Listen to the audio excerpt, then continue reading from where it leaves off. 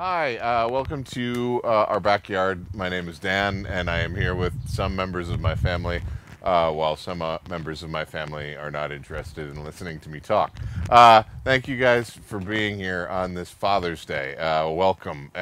This is not an easy day to preach, Father's Day, for a couple of reasons. One, I've been to lots of churches on Father's Day where the sermon is basically being chastised for about 25 minutes and being told how terrible a job I'm doing and and how I can fix it. And that's not a very fun experience. And it doesn't make me want to come again sometimes. But the other reason this is tough is that not everyone has the same experience of father. Some of you come here on Father's Day ready to celebrate, and your relationship with your father is awesome, and you're excited about that, and it's an easy thing for you to jump into God as Father, and that's beautiful and awesome and good, and I want to celebrate that with you. I think that that's pretty great. But for some of you, that's not your experience. For some of you, Father's Day is painful. For some of you, the idea of God as Father is difficult, and today can be tough and sad for you. So if that's where you're at, that's okay too. We wanna feel with you as well. It's all valid, whatever you came here with this morning.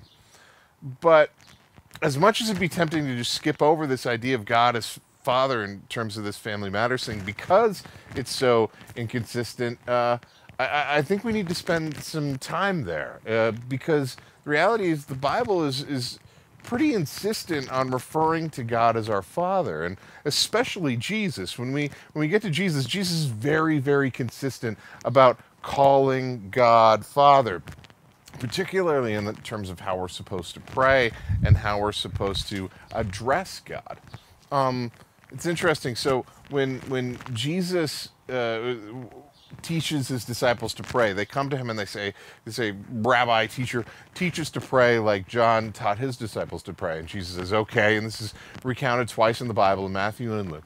And in both times he says, okay, the first thing you do is you say, Father. And Matthew says, our Father, and in Luke it just says, Father, which is interesting because often what happened at the time was that the way that you would address God in prayer would be the way that you would address a king or someone very important. And at that time, the way that you would address someone very important or very kingly or very serious would be to recite a list of their accomplishments.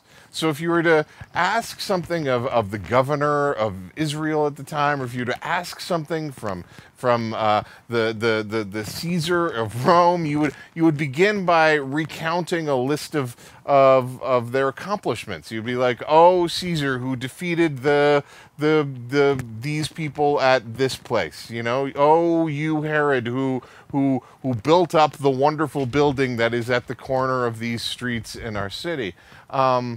And people had incorporated that into their prayers to God, then they would address God in that way, recounting his accomplishments. And we even see this in the Psalms, that you would see God, oh God, creator of heaven and earth, oh God, the Lord of armies, oh God, the God of our fathers. And there's nothing wrong with that. But I think it's very interesting that when Jesus begins to teach his disciples to pray, he says, okay, we're dispensing with all of that. You don't need to bring resumes. Approach God like you would your dad and just say, like, Dad, I want to talk to you. And that's the kind of relationship that Jesus says we ought to be having, especially in our prayers.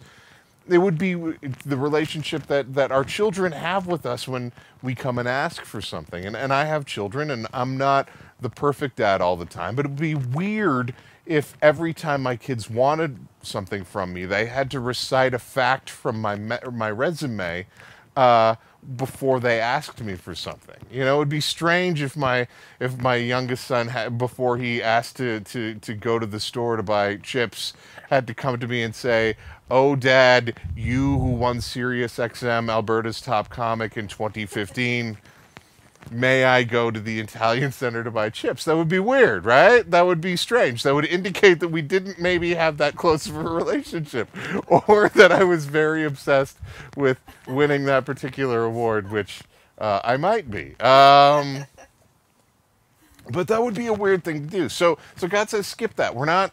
You don't have to recite his resume. That's not the kind of relationship you have. Just go and say, Dad. So when we're going to focus on Luke, but in Luke, when he teaches them to pray, he says, and most of you are going to be really familiar with this. He says, Father, hallowed be your name. Your kingdom come. Give us each day our daily bread. And forgive us our sins as we forgive everyone who is indebted to us. And lead us not into temptation. Okay, so that's very familiar, right? Most of you will have a decent chunk of that memorized if you went to a Catholic school in Edmonton or anywhere around the world. You'll at least have heard that before, but that starts with an informality. That we come to God by saying, not here is your list of accomplishments, God, not here is a list of your resumes and your titles. We come with an informality that says, God, and particularly Father or Dad. And so that part's familiar, but then Jesus does them the extra favor of going a little bit further and starting to explain what that means. And he says, and he tells a couple of really quick stories that are a little bit odd, because the first story he says is like, he says, and lead us not into temptation. And then he says this, he said, and then he said to them, which one of you who has a friend will go to him at midnight and say, friend, lend me 3 loaves for a friend of mine who has arrived on a journey and I have nothing to set before him. And he will answer from within, do not bother me, for the door is now shut and my children are with me in the bed. I cannot get up to give you anything. I tell you, though he will not get up and give you anything because he is a friend, yet because of his impudence or because of his shameless audacity or because of his embarrassing boldness, he will rise and give him whatever he needs. And I tell you, ask and it will be given to you. So this is really interesting. Jesus sets up the scenario like, okay, you guys all have friends. How many of you would go to your friend in the middle of the night, knock on the door and say, like, I have another friend who came to visit me. I don't have any food. Do you have any food I can borrow? Right? He says that if you have a friend, your friend will help you out because you were just shameless and audacious in the way that you came to him. Jesus says that's the kind of relationship we have with God. We can just go and ask him for things and expect him to answer, even though it's not the right time, even though it's not the perfect way to ask, even though it's not necessarily the perfect thing at the time. We can just go to God and say, hey, I need this right now. Can you help me out? I have experienced this as a parent, this shameless audacity of asking. And it didn't make me feel good at the time. My middle child, my son, he has to take gym clothes to gym for school. And he walks to school, and for a long time this was fine. But then there was about 4 gym classes in a row, and I would get a call in the middle of the morning. That was just like, Dad, I left my gym clothes at home. Can you bring them? And being a decent human being, I would get his gym clothes and I would bring them to him at school. And after the 3rd time this happened, I was just like, okay, we got to figure out a way to help you remember your gym clothes. I thought he was forgetting the gym clothes, right? I thought that in his mind, and I forget things all the time too. So I had grace and I had sympathy for that. So I wanted to help him out. I was like, how can we help you not to remember your gym clothes? And it turns out he was not forgetting his gym clothes. He just felt like his backpack was getting too full and uncomfortable to carry on the walk to school. And instead just chose, I'll leave these at home and call my dad mid-morning without warning, and he'll just bring me my gym clothes. That's shameless audacity. Now, I'm trying to teach him not to do that. I don't want him to do that in the future. I would like him to plan to not ruin my morning when he goes to gym. But that shameless audacity is something that God has invited us to, that Jesus invites us to when we talk to him about things. He says, because of your shameless audacity, He'll respond to you. And I think that this is an interesting way that if we're trying to figure out how do we relate to God as Father, it starts with that informality. We don't have to be formal with God. We don't have to list his resume or accomplishments and figure out the exact right way to do it. And we also can be shameless and bold. We don't have to worry that we're not asking for the right thing or that we're not asking for it in the proper way. We can just come to him as if we've decided that we're going to ruin his morning by leaving our gym clothes at home. And sorry, my son just walked in behind and I'm making fun of him right now. Please keep this in. But we come with shameless audacity. But Jesus doesn't just stop there, because he continues and he says this verse that many of you are going to be familiar with. He says, so I tell you, so the wind blew my, sorry. Sorry. It's coming. I just need to find my place because it blew away. So I tell you, ask and it will be given to you. And ask and it will be given to you. Seek and you will find. Knock and it will be open to you. For everyone who asks receives, and everyone who seeks finds. And to the one who knocks it will be opened. And then he tells this other weird story that I find very, very fascinating, because this directly relates to his role as Father. We just said, he just said, when you pray, say Father. And then he says this. He says, which one of you fathers, if your son asks for a fish, will instead of a fish give him a snake? Or if he asks for an egg, will give him a scorpion?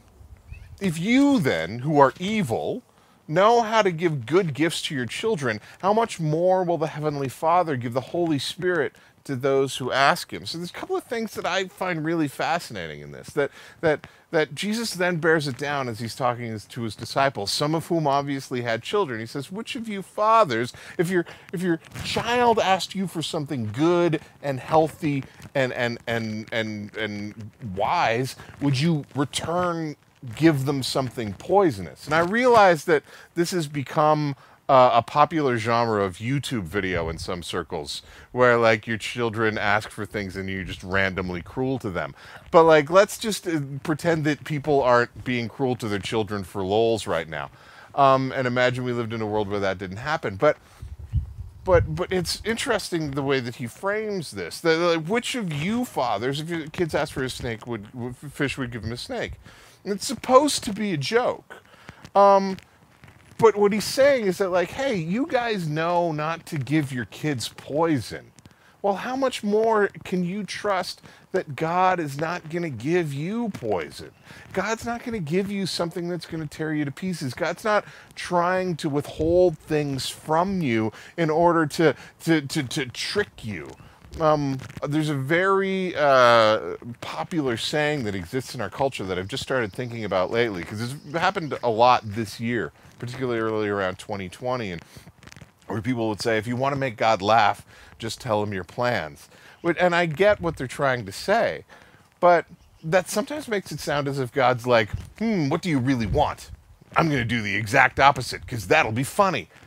That's not what God does, right? Like, if you make a plan and you sincerely come to God, he might evaluate whether or not that's a good thing, but he's not going to give you something that's poisonous. Because in the same way that Jesus says, which of you fathers, if your son asks for a fish, will give him a scorpion? If he asks for an egg, will give him a snake? In the same way, we can trust that the opposite is true. That if we ask for something that is silly and dangerous, that he's not going to give that to us. If my 9-year-old comes to me and says, Dad, can I have a chainsaw? I'm not going to give him a chainsaw, right? Certainly not absent also a chainsaw management course, and perhaps an appropriate child-sized chainsaw, if such a thing exists.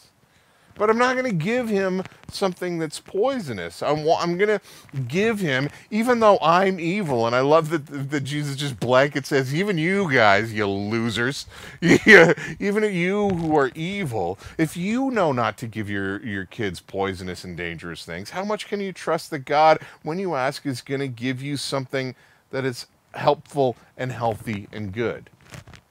And this is, I think, the hardest thing to grasp, because as much as our relationship with God and Father as Father is marked as with informality, and as much as it's marked with shameful audacity, it's just as much marked by trust. I think that that's the hardest thing to do sometimes, is to trust that God genuinely is giving us what is helpful and healthy and good, and keeping from us what is harmful and dangerous and ultimately poisonous. You know, it, it's frustrating because this applies to so much of what is happening in the world right now, I think. I know I've definitely gone through times in the last little while where I've looked at what's going on and I'm like, how is this what God wants right now? Or how is this fitting into some overall plan that is going to be for our good and for His glory? And yet, what we're called to do at this time specifically, is to trust that God is our Father, and whatever we're asking for, He is going to give us what is healthy and helpful and good, and He's not going to give us what is harmful and poisonous. So, and I think it's most important the way He ends that, because Jesus doesn't say just in that story, which just ask for anything. At the end of that, the last sentence that He says in that passage in Luke is He says, how much more will your Father in heaven give the Holy Spirit to those who ask Him? Specifically saying that, like, hey, if you don't know what to ask for, if you don't know what is healthy and helpful and good, if you're confused about what you're supposed to be doing, He will give you the Holy Spirit, which is the best thing that you could imagine. He will give you the Comforter, as the Holy Spirit is called in other places. He will give you that assurance and guidance within our confusion, that He is leading us in the proper direction. You know? So this is a weird time. The world is confusing and overwhelming right now. You go to the grocery store and you see people wearing masks. You turn on the news and you see unrest and anger. And this is a strange time. And this is a time when we're really being given a choice between hope and fear. I think it's pretty obvious what we've been called to live in. We're called as followers of Jesus to live in hope rather than fear. But that hope isn't built on nothing. That hope isn't built on just a feeling or something that we can generate if we just think hard enough. That hope is built on relationship, on a God who is our Father, who is informal. He doesn't need to be buttered up with a whole bunch of resume items and titles, who invites us to be audacious and shameless and bold in what we ask for Him, and who invites us to trust Him, that He knows what is good and what is helpful and what is healthy now and for eternity. And I want to say this really clearly because I need to say this to myself sometimes. A lot of us have been longing for a return to normal. Just the ability to, like, go back to school and see all of your friends all in the same room. And for me, to get back to talking in front of a room full of people and just, like, speaking moistly onto each other all the time. I want, or going to a restaurant where you're way too close to another person and then a stranger brings you food that they've breathed on. Like that. I would love to get back to that. And we've been praying for a return to normal. But as I've gone through this and as I studied for this, I started to think more and more and more and more and more, what if normal is a snake? And what if normal is a scorpion? And what if the normal that we so desperately wanted to get back to, rather than being healthy and helpful and good, was instead poisoning us or distracting us or preventing us from knowing and experiencing everything that the Holy Spirit has for us? Wouldn't then a good father say, no, I'm not going to give you back normal. I'm going to give you something else? Because whatever your experience of Father is, and I know that there's people who are here who are just wrestling and bristling when they hear that term. And some of you, when we say Father and trusting Father and informal Father and this bold audacity, I can imagine your shoulders tightening up or just leaning back and your arms going across your chest. But I just want to invite you to imagine this for a moment, because this is who God has told us He is. And even if you haven't experienced it, this is who He wants and is for you if you allow Jesus to come to you in His fullness, in His informality. You don't have to guess at how God wants you to come to it. It doesn't matter. God just wants you to come. He's close to you. He's not some distant stranger who needs to be buttered up with a whole bunch of salutations in an email before they'll begin to respond to your request. God is close to you and intimate and wants you to interact with Him right now. He's inviting you to be bold and audacious. He's not expecting you to know the right thing to ask for or the right way to ask for it, or even what is good or responsible or healthy. He just wants you to be shameless and bold and come to Him and say, I want this. I don't know if it's good for me. I don't know if it's bad for me. I don't know if it's inconvenient. I don't know if I'm asking the right way. But this is what I feel like I need at this moment. But then He's also been invited we're also been invited to trust that He's good, and that no matter what we've asked for, that He's going to give us only what is healthy and helpful and good for us.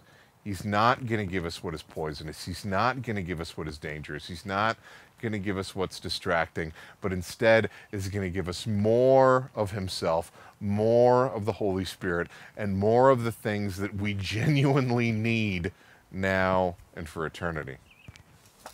So I'd just like to invite you to think about those things on this Father's Day. And as I pray, I would ask you to just ask yourself some serious questions about the relationship that you've had with God. Do you have an informal relationship with God, or does He feel to you like a distant stranger that you have to butter up before you can ask for things? Do you genuinely trust that He knows and desires to give you what is good?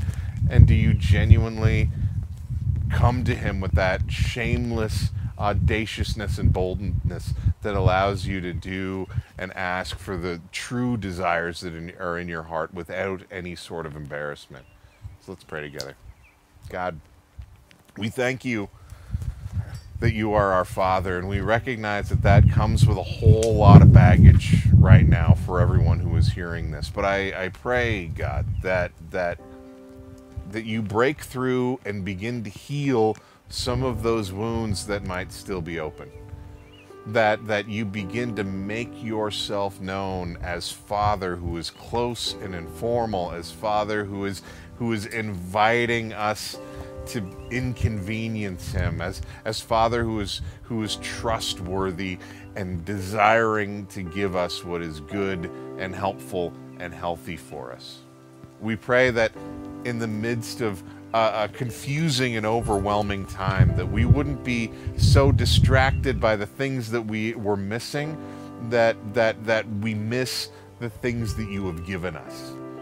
And we would ask, God, that if we need to turn our backs on what normal was to see clearly the new reality that You are putting together for us, that You would help us to do that. Give us eyes to see, give us ears to hear, and help us to notice what You are doing in our hearts and in our families and in our churches and in our communities now and for eternity.